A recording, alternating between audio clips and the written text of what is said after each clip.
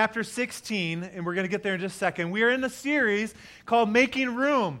This fall, we're making room, and we started last week, or the last 2 weeks, talking about making room for more what? Prayer, that's right. And we looked at the prayer of Jabez, where God took an ordinary man and did some extraordinary things in his life. God answered his prayer. And again, I just want to say, Wednesday nights is a must. You got to come out on Wednesday nights for prayer. And buy a Prayer Jabez book. We're going through those. This week, Matt and Cindy are going to give some commentary on chapter 2, so you can be ready. And then we're going to pray and seek the face of God. It's going to be awesome. But this morning, we want to turn, instead of talking about making room for more prayer, we want to look at this arrow here, making room for more worship. And again, there's already been a theme of that, and God is so good. But I want to read a lengthy passage here. And so I've asked Jessica to read because, it would take us, 10 minutes longer. Good idea. Thank you, Dennis. And so let's start in 1 Kings chapter 16, verses 29 through 33. And we're going to look at the story this morning of Ahab and Elijah and the prophet of God and how he called down fire from heaven and consumed the altar. And so anyway, you got it? All right, follow along. 1 Kings 16, 29 through 33. In the 38th year of Asa, king of Judah, Ahab, son of Omri, became king of Israel, and he reigned in Samaria over Israel 22 years. Ahab, son of Omri, did more evil in the eyes of the Lord than any of those before him. He not only considered it trivial to commit the sins of Jeroboam, son of Nebat, but he also married Jezebel, daughter of Ethbaal, king of the Sidonians, and began to serve Baal and worship him. He set up an altar for Baal in the temple of Baal that he built in Samaria. Ahab also made an Asherah pole and did more to provoke the Lord, the God of Israel, to anger than did all the kings of Israel before him. All right, so you get a picture. This is the start of the story of Ahab. This is one bad man, okay? I mean, can you imagine in all of history that your testimony would be that last statement, that he did all of this, and he did more all of this, where was it? I don't know. 33, thank you. Yeah, and the Lord of Israel, to anger than all the other kings of Israel before him. He was one bad dude. Now, in 1 Kings chapter 17, Elijah comes on the scene. It says, now Elijah said to Ahab, as the Lord, the God of Israel, lives, whom I serve, there will be neither dew nor rain in the next few years except at my command. And so we know Elijah is a prophet of God, and we understand that he is prophesying. He felt like the Lord put in his heart that there would be no rain, no dew for years. Now, this was a big deal in this culture because they lived off the land. We still do, and you just can imagine, put into perspective what this past summer has been, and with the drought across America. How many have noticed, those that shop at Walmart or Meijer for food, that food is more expensive, right? Because of supply and demand. It has been a dry year, and so we're going to pay for it this fall. And so just kind of put that in perspective, it would have affected them majorly. Now, 3 years later, it hasn't rained unless Elijah said it was going to rain. Well, let's pick it up in chapter 18. And this is kind of a long passage. Follow along. Here we go. What? How many verses? Read it all. Okay. 1 Kings chapter 18. After a long time, in the 3rd year, the word of the Lord came to Elijah. Go and present yourself to Ahab, and I will send rain on the land. So Elijah went to present himself to Ahab. Now the famine was severe in Samaria, and Ahab had summoned Obadiah, who was in charge of his palace. Obadiah was a devout believer in the Lord. While Jezebel was killing off the Lord's prophets, Obadiah had taken 100 prophets and hidden them in 2 caves, 50 in each, and had supplied them with food and water. Ahab had said to Obadiah, go through the land to all the springs and valleys. Maybe we can find some grass to keep the horses and mules alive, so we will not have to kill any of our animals. So they divided the land they were to cover, Ahab going in one direction and Obadiah in another. As Obadiah was walking along, Elijah met him. Obadiah recognized him, bowed down to the ground, and said, "Is it really you, my lord Elijah?" "Yes," he replied. "Go tell your master, Elijah is here." All right, hold on 1 second. Now, Obadiah is a God-fearing man, it said. And we understand that. Obadiah was a good guy, serving in the palace of Ahab. Now, it describes here that he had protected all these prophets, put them in hiding.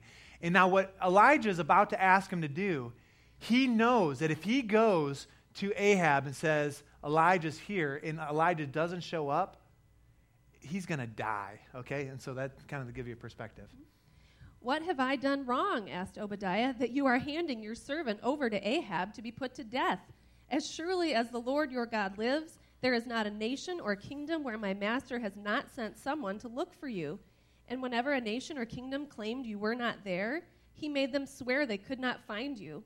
But now you tell me to go to my master and say, Elijah is here? I don't know where the Spirit of the Lord may carry you when I leave. If I go and tell Ahab and he doesn't find you, he will kill me. Yet I, your servant, have worshipped the Lord since my youth. Haven't you heard, my Lord, what I did while Jezebel was killing the prophets of the Lord? I hid 100 of the Lord's prophets in 2 caves, 50 in each, and supplied them with food and water. He's saying, I'm a good guy. Why are you doing this? And now you tell me to go to my master and say, Elijah is here. He will kill me. Elijah said, As the Lord Almighty lives, whom I serve, I will surely present myself to Ahab today. So Obadiah went to meet Ahab and told him, and Ahab went to meet Elijah. When he saw Elijah, he said to him, Is that you, you troubler of Israel? I have not made trouble for Israel, Elijah replied, but you and your father's family have. You have abandoned the Lord's commands and have followed the Baals. All right, now it's interesting here that Elijah is describing to Ahab why they're in this famine. If you go back in your Bibles to Deuteronomy chapter 28, in verse 22, one of the consequences of disobedience, not serving Yahweh, was severe famine. And so he's describing this to Ahab. He's saying, look, it's your fault for what you have allowed into the camp. And so he's describing that. Also in Deuteronomy chapter 11, verse 16, is just another warning saying, look, if you allow these things into your hearts, there will be consequences. And so that's what Elijah is reminding Ahab about. All right, let's continue. Verse 19. Now summon the people from all over Israel to meet me on Mount Carmel, and bring the 450 prophets of Baal and the 400 prophets of Asherah who eat at Jezebel's table. So Ahab sent word throughout all Israel and assembled the prophets on Mount Carmel. Elijah went before the people and said, How long will you waver between two opinions? If the Lord is God, follow him. But if Baal is God, follow him. But the people said nothing. Then Elijah said to them, I am the only one of the Lord's prophets left, but Baal has 450 prophets. Get 2 bulls for us. Let them choose one for themselves, and let them cut it into pieces and put it on the wood, but not set fire to it. I will prepare the other bull and put it on the wood, but not set fire to it. Then you call on the name of your God, and I will call on the name of the Lord, the God who answers by fire. He is God. Then all the people said, What you say is good. Elijah said to the prophets of Baal, choose one of the bulls and prepare it first, since there are so many of you. Call on the name of your God, but do not light the fire. So they took the bull given them and prepared it. Then they called on the name of Baal from morning till noon. O Baal, answer us, they shouted. But there was no response. No one answered. And they danced around the altar they had made. At noon, Elijah began to taunt them. Shout louder, he said. Surely he is a god. Perhaps he is deep in thought, or busy, or traveling. Maybe he's sleeping and must be awakened. So they shouted louder and slashed themselves with swords and spears, as was their custom, until their blood flowed. Midday passed, and they continued their frantic prophesying until the time for the evening sacrifice. But there was no response, no one answered, no one paid attention. Then Elijah said to all the people, Come here to me. They came to him, and he repaired the altar of the Lord, which was in ruins. Elijah took 12 stones, one for each of the tribes descended from Jacob, to whom the word of the Lord had come, saying, Your name shall be Israel. With the stones he built an altar in the name of the Lord, and he dug a trench around it large enough to hold 2 seahs of seed. He arranged the wood, cut the bull into pieces, and laid it on the wood. Then he said to them, Fill 4 large jars with water and pour it on the offering and on the wood. Do it again, he said, and they did it again. Do it a third time, he ordered, and they did it the third time. The water ran down around the altar and even filled the trench. At the time of sacrifice, the prophet Elijah stepped forward and prayed, O Lord, God of Abraham, Isaac, and Israel, let it be known today that you are God in Israel, and that I am your servant and have done all these things at your command. Answer me, O Lord, answer me, so these people will know that you, O Lord, are God, and that you are turning their hearts back again.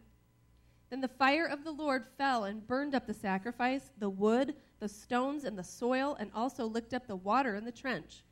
When all the people saw this, they fell prostrate and cried, The Lord, He is God.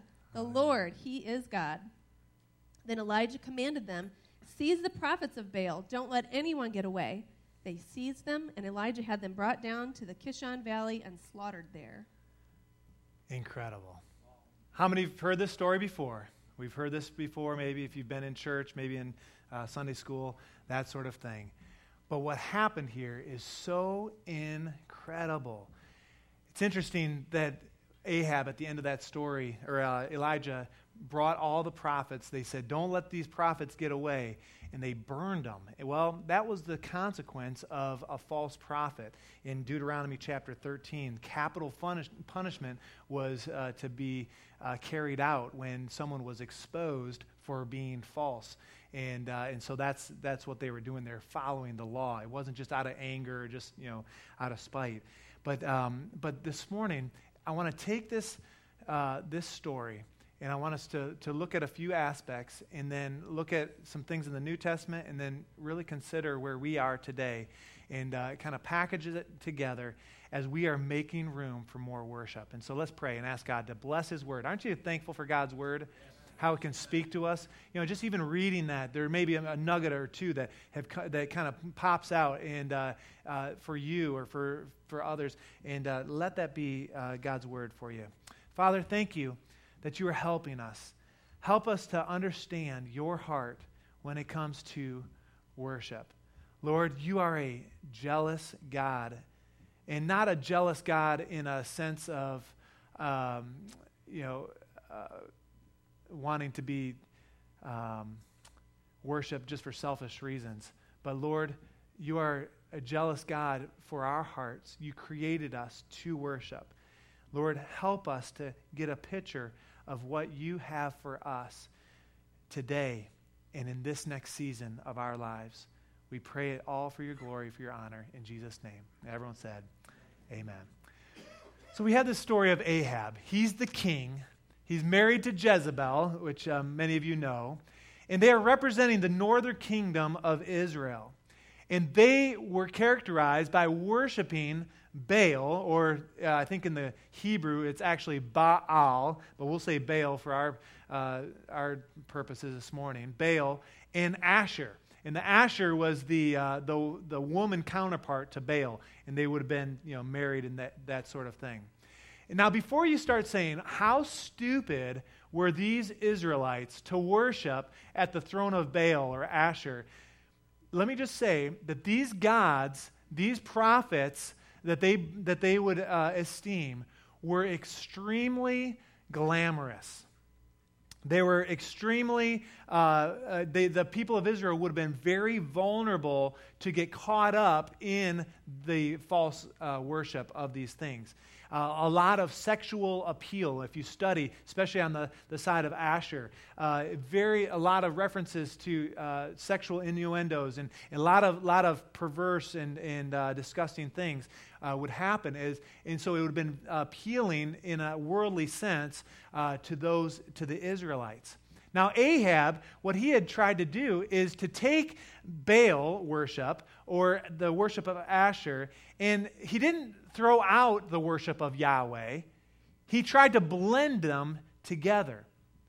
And the result is he didn't follow God, because you can't blend the world and God. And they were competing for worship. Israel had a lot at stake. We understand for 3 years there's this huge drought. They knew about Deuteronomy chapter 28, where they could have summoned saying, boy, we are in this drought because of our human faults, because we are not serving Yahweh. They would have understood that, but they chose to live a life of pleasure and deal with the drought than rather deal with the sin and live in God's abundance. They knew what was going on, and they thought that they were okay. They thought they were making it.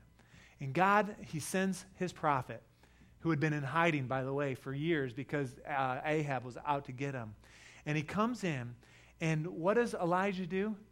God leads him to do something supernatural, to create this situation where there's 2 altars. And basically, it's a picture of worship. Elijah worships God at that moment, and God answers by fire with a miracle, consumes the fire, or consumes the altar, everything in it, and then kills off the prophets and destroys the idols at that point. What happened is God took that moment and brought Israel back to himself in a supernatural way. The result was that the people turned back to Yahweh.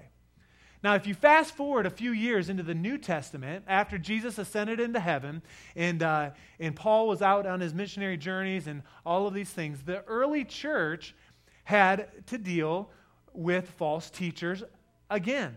And it was always prevalent. In Corinth, the non-Jewish believers tried to blend the cultural gods, with the one true God. Does it sound familiar? What Ahab tried to do? They didn't throw away Yahweh. They didn't throw away God.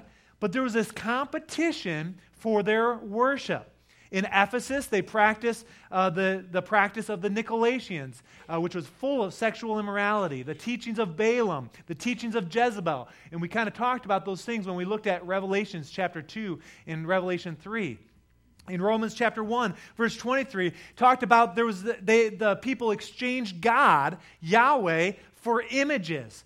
And the people in the New Testament were extremely vulnerable to these things. There was a lot of glamour, a lot of glitz that went around these types of things. And again, they tried to blend worshiping one true God with the other gods or the cultural gods of the time.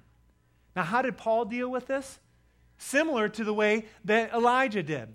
He worshiped. He didn't create some kind of political rally. He didn't march around the city and have some sort of picket. But as you read Scripture and look at Paul's life, he was a man of prayer, and he worshiped, and he lifted up the name of Jesus, and the result in Paul's life was miracle after miracle after miracle. The power of the gospel of what Jesus could do was supreme in Paul's life, and we still feel the effects of his ministry today. It was powerful. And so God used him in that time to kind of correct and kind of help and kind of work in their lives. Now, fast forward another 2,000 years to today. There are those who would say, I can be satisfied to live without the presence of God in my life. And even if you wouldn't say it, your lives or people's lives would reflect that kind of attitude by the way that they live. Right in 2012. Maybe, a picture of someone came to your mind, or maybe it even describes you this morning. The idea of, I've got God in my pocket, but I'll entertain the idols of this world. To have a form of godliness, but also to be a part of the world. What kind of things, just, yell out a couple. What kind of idols in our culture do we struggle with, or do people struggle with? And not you necessarily. Don't call out your deepest, darkest sin. But what kind of things? What kind of things do we struggle with? Money, absolutely. What else? Sports figures, yes. A couple more. Movie stars, is that what you said? Fame, yes. Music, yeah. Image, possessions, absolutely. There are lots and lots of things that the world would offer. Pleasures, sports, even in schools, with relationships. The fact is, anything that you would put above God as a priority, you are worshiping. There's an idol there. And just like the Israelites, just like the New Testament church, we today are very vulnerable. Would we agree that the God of this world is glamorous? There's a lot to offer when it comes to sin, and there's a competition for our worship. But when we choose to worship idols, the result in our lives is spiritual dryness. And when you look at our country, one thing you could characterize our country by is that we, in many ways, are in a spiritual famine. What the world has tried to do, what the American culture has tried to do, is to take God in our pocket and be a part of the world as well. There's a competition for who we are going to worship, and it's scary.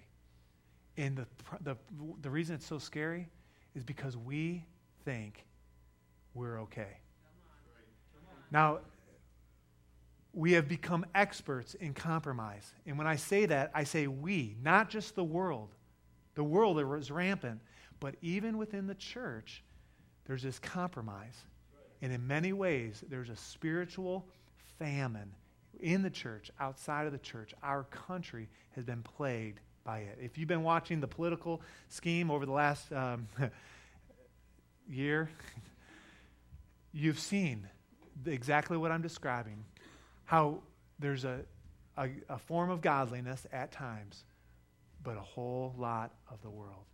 Now, Ahab, he tried to blend the culture with God. He tried to bring in Baal worship, Asher worship, and the result was drought in his life, in the life of the Israelites.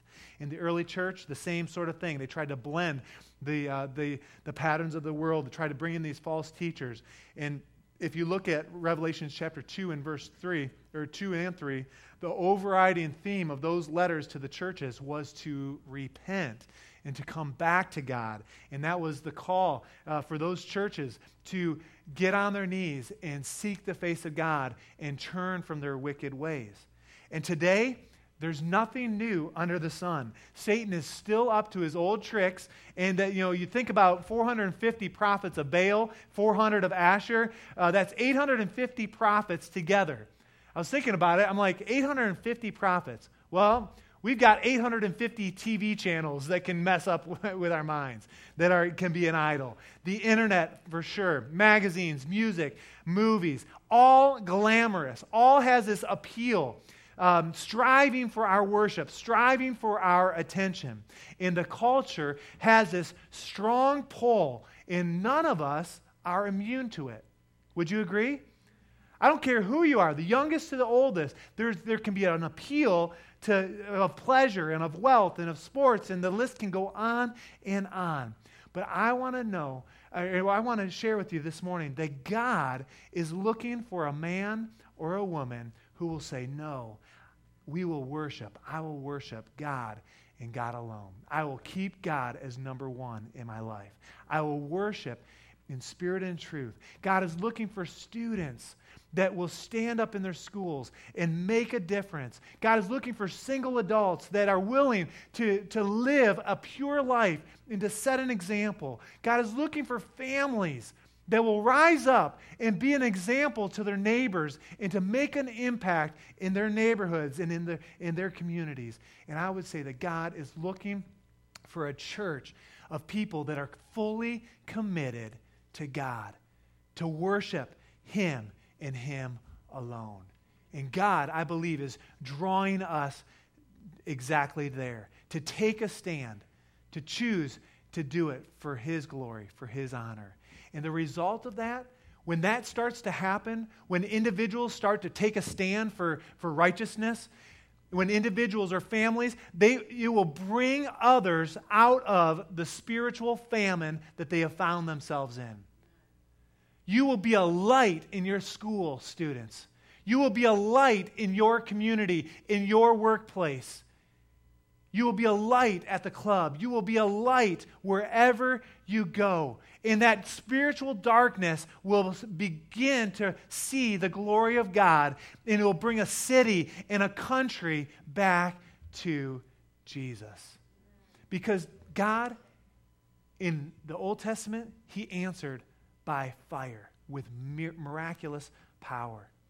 In the New Testament, God answered Paul's prayer, and the power of the gospel went forth. And I believe that God is the same yesterday as He is today, as He will be forever. And God is looking for people that will trust Him, that He can trust to do miracles through their lives. And He's calling us to a deeper worship. In the Ahab's case with Elijah, God answered with fire, and then it rained, and God provided supernaturally. It affected those around him, even those that didn't fall on their face that day when all the prophets were burned up and seized. It affected them. It was a blessing to them. And the fact is, when we talked about sowing seeds, that 75% will be discarded, right? And 25% will create 100-fold, 60-fold, 30-fold. And we understand that. But when God starts to bless a church or bless a community of believers and bless your life, it's going to affect those around you. And people are going to say, what's different about your family? What are you doing? What is it? And it gives you an opportunity to say, you know what? God is number one in my life. Why? It's because I've chose to worship God and to worship Him alone. I believe that God is calling us to make room for more worship in our lives. John chapter 4, verse 23, you might be familiar with it, that God is looking for worshipers. He's looking for people that will commit themselves fully to Him. That it becomes a lifestyle. And their time and their talent and your energy will not be wasted on the things of this world, but will be focused on God. That you won't be consumed with sin or the glamorous life of the world. You won't allow compromise to get a stronghold in your life. And it starts with each and every one of us, personally. Making a personal decision. God, I am going to serve you. I'm going to worship you and you alone. And then, individually, then we come together for God's glory. That's what the body of Christ is. To see God's glory. And in Acts, they prayed and they worshiped, and there was good teaching. They highlighted one true God, and it affected the church. It affected the whole community, and it affected the world. We are still feeling the effects of it today. In Israel's case, they fell on their face and found themselves saying, God, we trust you. We didn't believe it before. We tried to blend the culture of the world and our own, and we tried to keep God in our pocket, keep Yahweh on the side. And it didn't work. But they fell on their faces. And today, God wants to make room for us in true worship. And what's going to happen, I believe, is that there will be no more of this spiritual destruction in our families or in our culture. God wants to touch the lakeshore with His goodness, that we will affect what God is doing, not only here, but across the globe. No more letting our families fall. No more letting our kids slip into the darkness. God is calling us to a higher standard. I believe it. And it takes all of us. But just like the Israelites were vulnerable, just like the early church was vulnerable to the false gods and all those things, we are vulnerable as well. It's easy to get caught up in the things of the world, isn't it? I know it is for me. But we cannot blend the world with our God. Because if we do, we might as well just serve the devil, because you can't keep God in your pocket and try to live like the world. This morning, God is calling us to a deeper worship. He wants us to worship him with everything that's within us. But the reality is, there are some of us here who have allowed compromise to slip in to our lives. And God is giving a warning call, like he used Elijah in the Old Testament, how he used Paul in the New Testament. God is saying this morning, wake up. Stop compromising. Deal with the sin in our lives, in your lives. And God, he wants us to make room for him once again. This morning, if you are found yourself here and you don't know Jesus as your personal Savior, in just a moment, we're going to call the church to pray and to worship. And we're just going to ask you to come forward when a few others come forward, and we're going to pray that God would save you. And there's the truth that when you call on the name of Jesus, you are saved. And we can talk you through that and make sure that your heart is ready to receive. And I believe that God wants to do that. But for those of us that are believers, that we've given our hearts to the Lord, I want to know how many of us this morning, as we kind of consider these stories, it resonates in our hearts that there is a spiritual famine in our country. Would you agree that there's a darkness, that the world has tried or the church has tried to blend the culture with the world? Am I right at that? You tracking with me? And I believe that God is calling us in this community to be different from that. And I believe that God wants to start this morning with our worship, surrendering to Jesus, saying, God, we want to give you everything. And what I want to challenge us to do is that in the next few moments, that we would consider our own lives.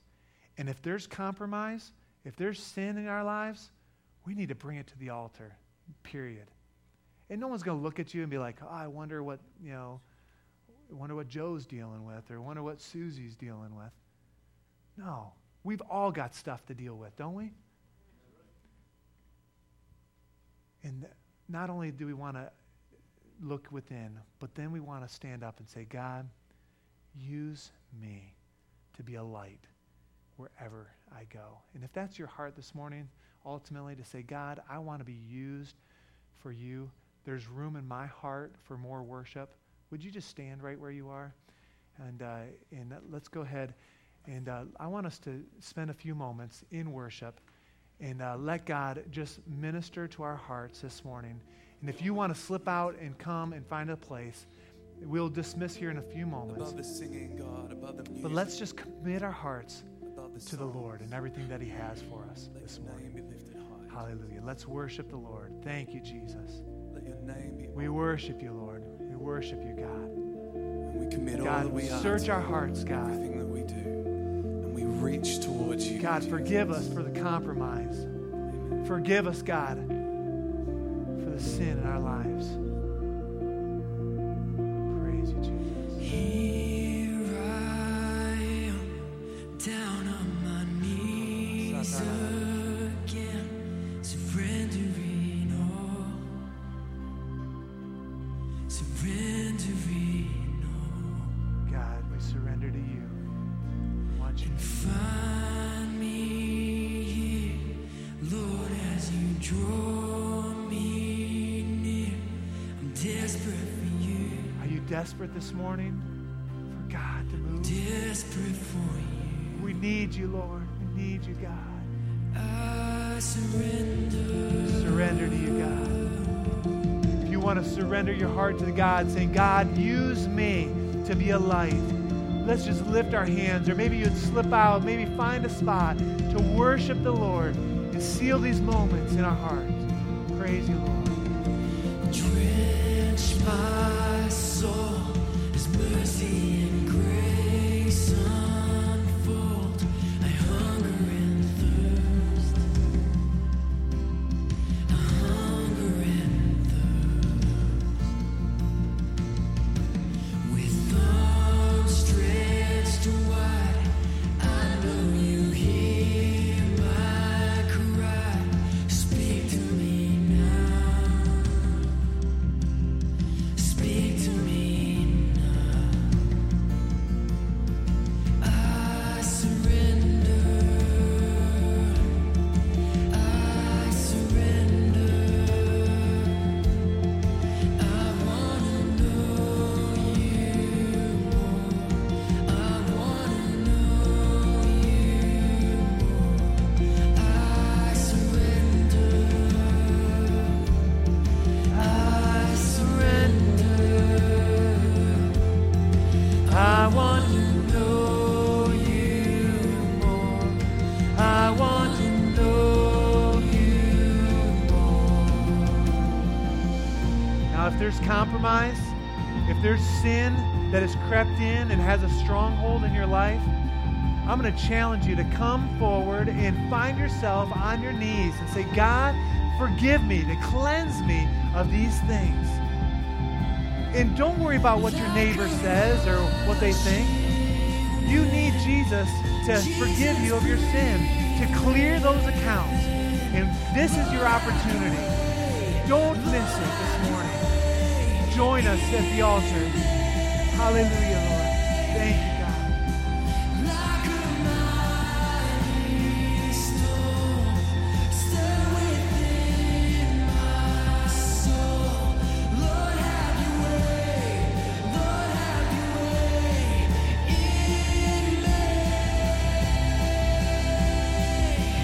Like a rushing wind, Jesus, breathe within. Lord, have your way. Lord, have your way in me. Like a mighty storm, stir within my soul. Lord, have your way. Lord, have your way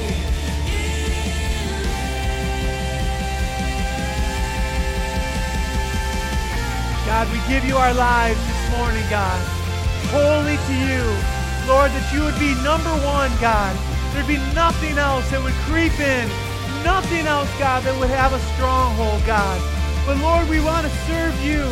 Lord, when you look for a man or a woman with a heart after you, God, I pray that you would look at us, God. Look at us, God. Lord, that you would have your way in our lives, God. We would be fully utilized for your glory, for your honor, Jesus. Praise you, Lord. like a mighty storm, stir within my soul. Lord, have your way. Lord, have your way in me. Lord, have your way. Lord, have your way in me.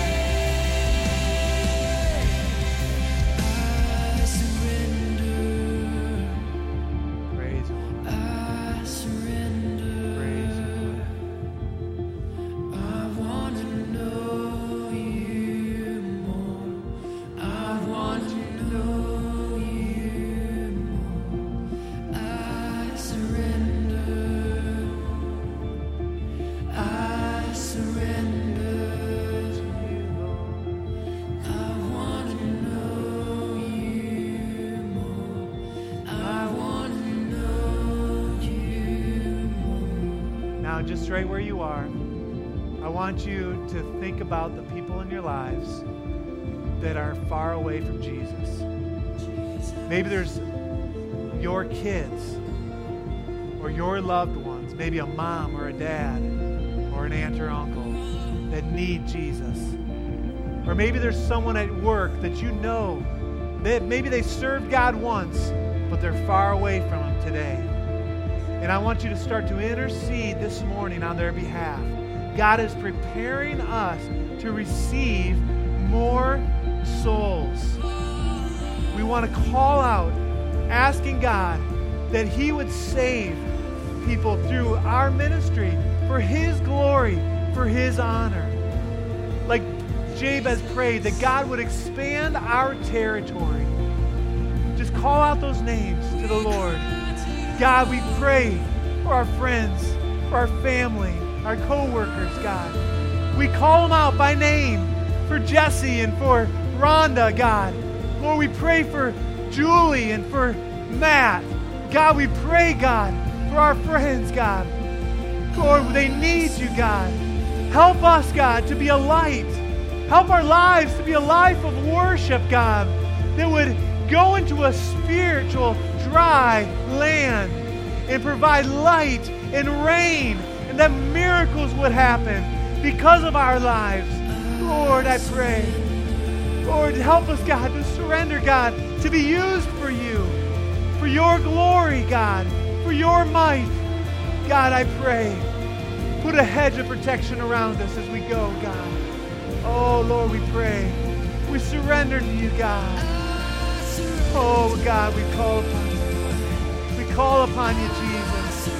Oh, God, call us, God. Oh, to a deeper worship, God. We don't want to know anything, Lord, but you, God.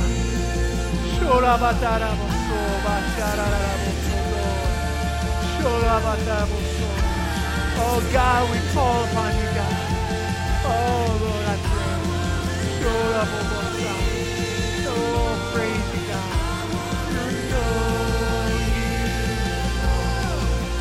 Like a rushing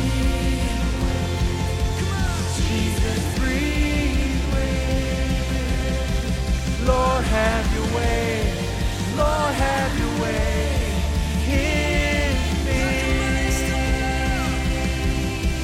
Like a mighty storm, stir within my soul. Lord, have your way. Lord, have your way in me. Like a rushing wind, Jesus, breathe within. Lord, have your way. Lord, have your way in me. Like a mighty storm, stir within my soul. Lord, have your way. Lord, have your way in me. Lord, have your way. Lord, have your way in me. Lord, have your way. Lord, have your way in me. Now let's just give the Lord a wonderful offering of praise. Thank you, God. Thank you, Lord. Thank you, Jesus. We praise your name. We praise your name. We praise your name, God. We thank you, Lord. We praise you, God. We worship you, God. We worship you, God. We honor you, God. We lift you up, God. We lift you up, God. You are in control, God. Hallelujah. Hallelujah. Hallelujah. Hallelujah, Lord. Hallelujah. And Lord, I pray that you would use us for your glory, for your honor. In Jesus' name, amen and amen. Hallelujah. You are dismissed as the Lord leads you. You can stay as long as you want and pray and we'll worship together. But go in the grace of God and use those seeds, those prayer cards. Give those out today at lunch and this week wherever you go. And let it be. Let God use those to multiply what God is doing here. Amen? Amen. Go in the grace of God. Amen. We reach towards you, Praise you, Jesus. Lord. Praise you, Jesus.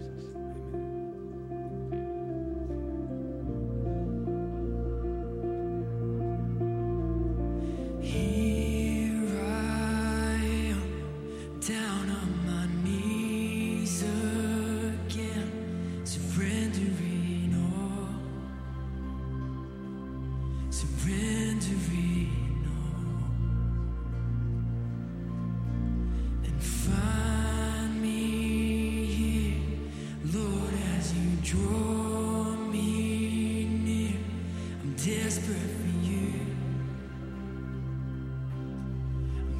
desperate for you. I surrender.